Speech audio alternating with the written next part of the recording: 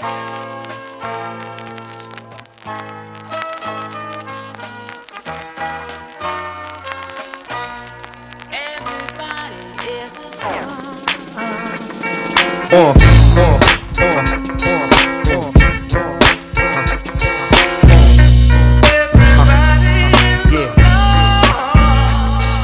guys, it's Adil from Tanked Up here with Nick and with SciTech Games. Yes. And we're going to be talking about Windlands. That's right. And it is a game for the PSVR. That's right. Yes, VR headset, PSVR game. We were originally on the Rift and the Vive, but we've now ported across. It's not even a port really, it's just another version for the PSVR. And we'll be out at the launch window of that headset. Excellent. I guess, do you want to just give a description of the game and then I'll talk about my experience? Yeah. So Windlands is effectively, it's a big open world and you explore it using grappling hooks, which you fire out, directing it where you're looking, and then you can swing through the world and explore it. And the aim of the game is to sort of uncover the secrets of this sort of broken, shattered world where all the people have gone, and collect these crystals that are hidden around that will open up new parts of the world. There's these other things to collect and things like that, but it's a very, very much an exploration of sort of the thrill of swinging around. Some people describe it as like the closest you can get to being Spider-Man. I totally understand that. You have a grappling hook on either of your triggers, left hand, right hand, so you can kind of grapple, swing, go to the next thing, swing. It's got a lovely, I don't want to say cartoony aesthetic. How would you describe the aesthetic? It's pastels. I mean, it's cartoony in a way. There's certainly some cartoony effects. It's cartoony in the way that a game like Journey. Thank you. Yeah. Something like that is cartoony. It's certainly stylized. Yeah, that's it. It's a sort of Journey is a really good word for it. Yeah. It was super fun. You really do get the feeling of swinging through the air. I think you guys did a really great job with that. I also enjoy how your jump is sort of slower than your average game, because it lets you calculate. Like, you obviously thought about what it would mean to have to suddenly think, what am I going to swing to next? And if you were sort of falling or jumping off a thing and hoping you'll see a thing at regular pace, it would probably not work so well. Yeah, that was definitely a playtesting thing to get the right speed of the motion, swinging the gravity. It's lower gravity than you would experience in real life, but it's also not like our world. So maybe it's the right gravity for where it is. Yeah. But all of that sort of thing is months and months and months of playtesting just to get the right feel for everything. Really. So how long has it been out on PC? I guess. Oh, so we came out at the launch of the Vive and the Rift. I think we were actually on Steam slightly before the Vive launch. I can't remember the exact dates, but around about those times. And we've been improving the game ever since those launches. We've been adding challenge levels and improving maps, and we've added features in terms of comfort modes for VR and difficulty levels. We've introduced those for people who maybe prefer an easier. You can in the easiest version you can grapple onto any surface. Oh, I was just going to ask. Yeah, and then you've got the normal mode, which is only for trees. You can only grab onto the trees, which is effectively how the game was originally. And then you've got a hard mode where there's less grappling points. The normal mode is what I played, and literally leafy surfaces is what you can grapple on. Yeah. And so that's sort of what I meant about calculation, is as you're swinging through, you have to look for the next leafy surface. That's right, and we did experiment with the idea of maybe wood as well. Maybe, because you've got these spikes that you're firing out, maybe it makes sense to grab hold of wood. Naturally, it's one of those things where knowing that you can only grab the trees you can control the experience a bit more, make it more of a puzzle-solving thing, and that's part of the gameplay.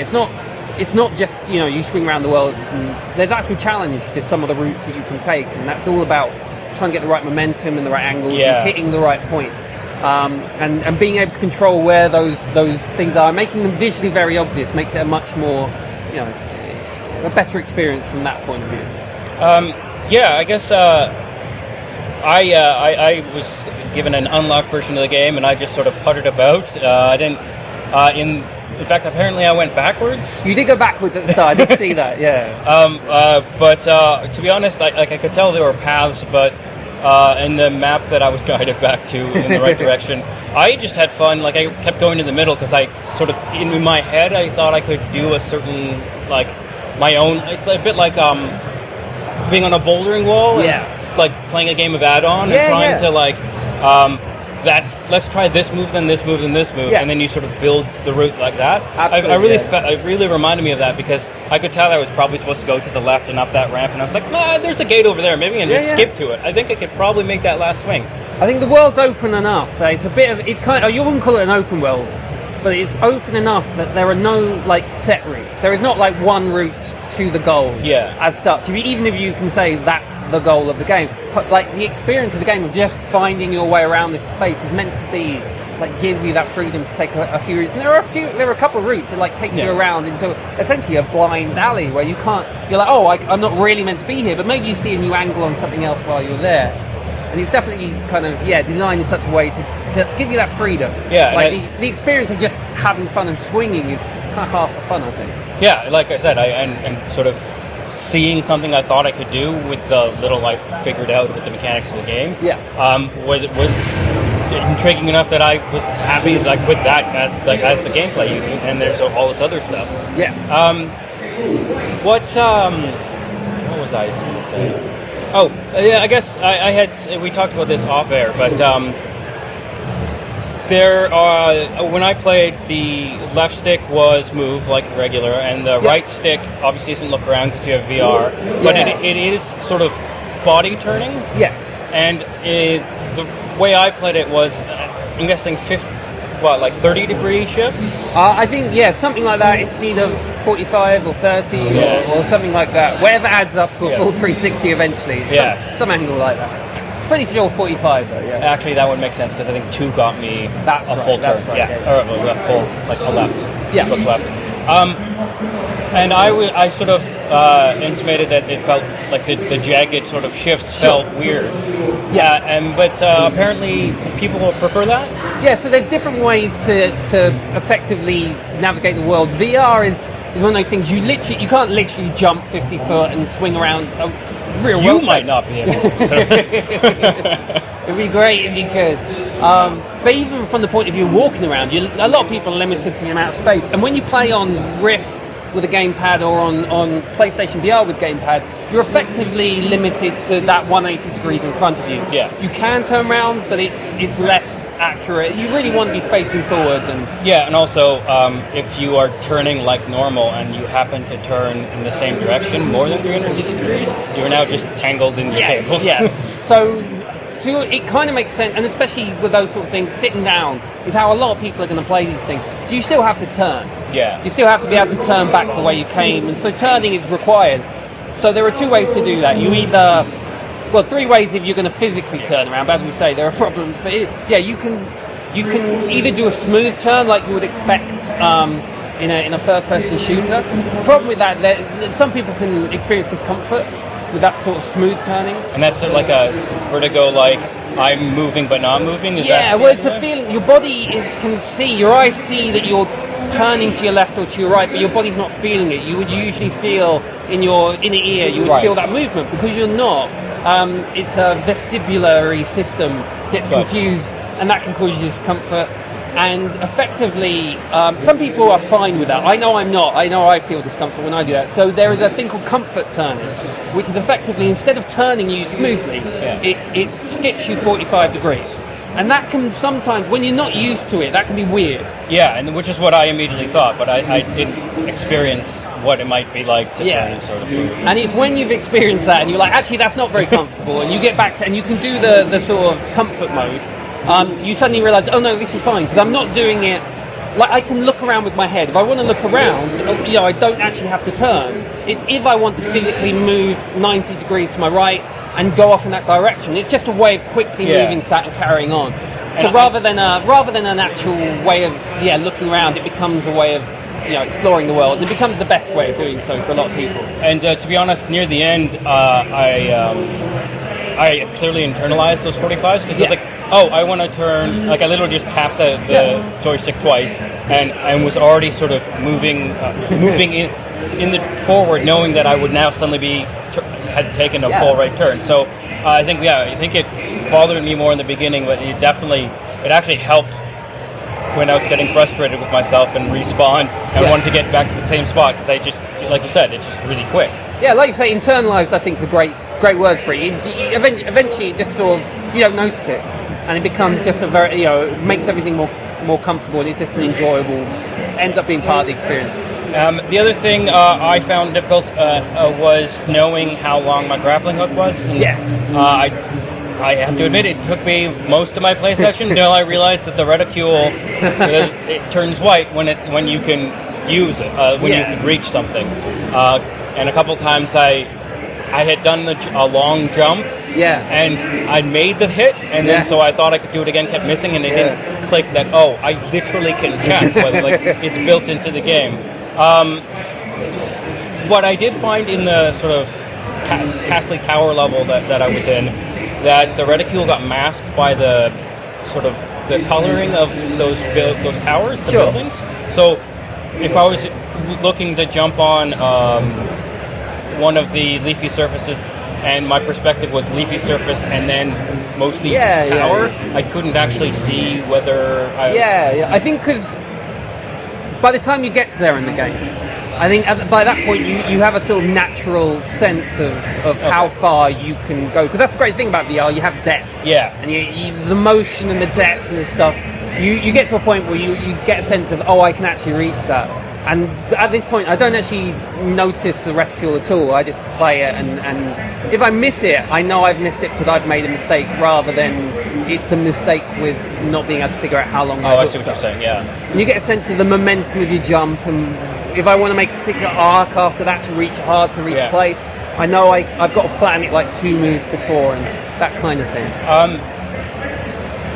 When I was playing, I didn't really know what was around the corner a couple times, so I sort of stopped. Right. And then realized that the only thing I could do was fall. Sure. And then hopefully get some momentum based on my new hook in the same place. Yeah. So that's the only way to get out of being sort of... I mean, if you lose all your momentum and you are grappled and hanging, is there no way out of that besides... There is a way. There are two... There's another way of extending your grappling rope. And it's like an advanced way of playing. And if you extend it down and then let go of the extend, it bounces you back up. Oh, okay. But you can also do that by literally letting go. Yeah, which is dropping, grabbing it, and it'll bounce you back up. And then you can start... After a while, you get used to these little techniques that help you move again if you do get in those positions. But sometimes you just realise, I've got it wrong. I'm left hanging, and I'll just respawn back to the last checkpoint and just have another run at it. Yeah, and that's what I was going to add, is that I think it's a great idea having triangle literally mapped to respawn to your last checkpoint. Because I'm guessing if you're trying to do a specific route and you might not actually be like stuck, but you're like, I want to do that again, I'll just start again. Especially because a lot of it is about momentum. It is about you've got to get like 3 or 4 hooks in a row to be able to keep the momentum up to get all the way. If you stop at any point, you just won't have enough. Yeah. So you just have to redo it to get the momentum. And that's part of the challenge and puzzle of getting around. Yeah, I think it's I overheard someone say the word portal behind me, and I actually like that because it's sort of a unique perspective, but a unique approach to the first-person mode. And it's the whole game is tailored around the approach. Yeah. Like there's no plot in the sort of strong narrative sense. Yes. And I think that's great. I mean, Portal had the jokes and whatever, but essentially it was, here's a bunch of rooms with puzzles, and it very much felt like that, except more like Portal 1 than Portal 2, because Portal 2 was really find that spot. Yes. And yours, obviously, as you said, there's multiple routes. And I mean, Portal is discrete puzzles in each setup. It's very finely crafted for each particular puzzle, and very nice. This does have that angle. It does have a sort of the actual gameplay itself of moving around is a puzzle. You do have to figure out the way, but it's a puzzle in a very non-literal way. It's very much about getting the right momentum and figuring out, is it that place? When do I let go? Yeah, it's more dynamic in the puzzling feature. I guess more of a challenge than a puzzle. It's hard to. Yeah, fair one enough. of those weird crossover points. Yeah. But quick technical question. Yes. How hard is it to code for the 3 different platforms? So we use Unity as our base engine, and luckily with Unity, like you can literally export to the platform, and Unity deals with a lot of that stuff itself. Okay. But there are specifics for every platform. Unfortunately, you can't just flip a switch and be on that platform. Right. There are like a number of things, and we actually do have a dedicated PlayStation developer working on that, the requirements for the PlayStation. But equally, all the platforms, we had to make certain optimizations to be able to run on PlayStation, and that was all to do with the geometry of the levels, make sure they're modelled and meshed together in a particular way. And the lighting, we've actually improved it to bake down all the lighting with really nice shadows and lighting, but that actually makes it lighter and run faster as well. So it looks better and run faster, and that's kind of required for the PlayStation as well. So that's the entire team working on that thing. And so there are challenges and things that definitely are required to go to PlayStation, but they're nothing that kind of more challenging than making the rest of the game. Right. And there's certainly no Sony. Obviously, they're very interested in ensuring everything for their platform is very well made and follows a very rigorous set of quality checks, and that's great. I think that's very important to ensure that you have a smooth, wonderful experience. And that's an additional set of challenges, but they're not bad challenges. They're just like, make sure your game is good enough. And I don't think that's a bad thing. No, I think that's it's better than green light. Yeah. So they all have idiosyncrasies. Yes. I guess the biggest one would be right now the difference in controllers with motion. Sure. Do you guys plan on using the PlayStation Move controllers? We've got no current. We're not currently developing for the Move. I think what we'll do is we'll release for the regular gamepad, which is how the game was originally designed for gamepad. It was much later that motion controllers came in, and it just so happens. I mean, the touch controllers, especially because they're effectively got gamepad controls on them. Yeah, it just gives you that addition of being able to point where you want to go, and that just that's really good. That's a very, very nice way of playing. So with the Move controllers, I think what we'll have to do is see how it goes and see if it makes sense, if there's a way to map all the different controls. I don't think there's yet a Move controller that has sticks. There might be one coming. I think there's some coming. So the Move has the primary piece, which is the bulb and the thing, and then the secondary piece, which it just has a gyro in it. It's the nav controller, and it has a stick, a trigger, and like the D-pad. LB. Sure. Trigger and a D-pad and a button. Yeah. So we're in a place where we just have to. We're concentrating on the gamepad version, and once we've done that, we'll be assessing the Move version. I know this because when I had my DK2, I originally was playing with mouse and keyboard. Yeah. But reasonable touch type, but if I slipped, it was pain, right? Yeah. Especially, and I hit through things like Vorpex and TriDef 3D and a couple of like hacked together ways of like making TriDef work on the Rift, not just as a 3D. I was playing Fear. Right. First Fear, which you should play in VR. Okay. It's good. Okay. The graphics are fine, I think. Yeah. But I ended up hooking up my nav controller, mapping it as a DualShock. Okay. And having the stick instead of the mouse. Yeah.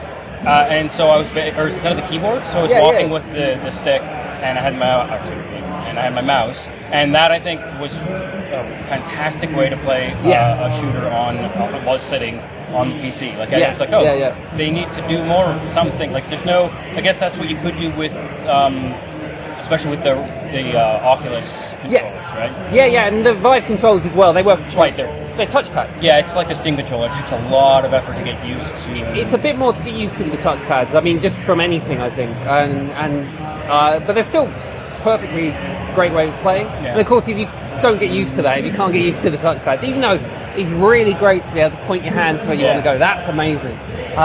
You can still play it on the gamepad on the Vive. that's now we have to talk beer. Beer, okay. Do you like beer? Why? I like some beer. Do you drink a lot of craft beer, or are you more of... Well, if I do drink beer, I will try something a bit more interesting. I'm more of a cider man myself, and wine as well. But when I do sometimes I'll go for a beer, and I do like to try something a bit more interesting. What if you had to name drop a beer? What beer would you drop? Aspel. Aspel beer is very local to where I live. Oh, okay. The brewery. Aspel. Okay. Yeah, I've been to it's in Southwold, okay, a coastal town, and I've been there and seen their factory outlet shop. So I can name drop them. They're local to me. I should name drop them. I was going to say. And in the town where I live, Bury St Edmunds, Green King. They've got their brewery there. Okay. So and they're like a mafia in the town. They own all the pubs. Awesome. And so, do you prefer your beers lighter or like hoppier? Like, do you like that smack in the face? I think lighter. Bitterness? I think lighter. I think I went to Germany. Not Germany. Austria. Okay. I think. I'll edit so you don't have to say geography. I went to Europe to. I'm trying to think. Vienna. I went to Vienna 1 year and tried the beers they had there, and I think they're all quite light beers, aren't they? Yeah. Germany tends to be more lagery as well. Yeah, and there was a really great beer I had there. Can't think of the name of it. That's okay. It's a good beer. If you like ciders, I would look for a Hefeweizen or a wheat ale, like a Belgian or a German wheat ale. Okay. And they're sort of cloudy, yellowy in texture. Okay. And there's wheat is the grain they use, and they go really well with citrus. Okay. So if you like squeeze orange or drop a slice of lemon in it, it's really refreshing on a hot day, and so it's in that same vibe. Is that like a Corona type thing? No, because you put citrus in that. So you put a slice of lime in Corona? Yeah. Because it tastes so bad? In Mexico, the flies will try and get into your beer. Right. It turns out that's how that started. I get it. Having said that, I like Corona with lime more than I do without. Without, yeah. But yeah, it's a different sort of taste category, but same idea that the citrus is enhancing the flavor. I get it. But yeah, it's much. I think of all it's the closest beer that cider lovers seem to like. Sure. For what I know. So. Yes. And especially because you can make it fruitier with I prefer orange slices that are harder to find in pubs. But a lot of wheat beers, it gets that sweetness as well as sort of the citrus and tart. But yeah, so that's my advice. Okay. Thanks for your time. No worries. Great interview. Thank you. Yeah. Excellent. Thanks very much.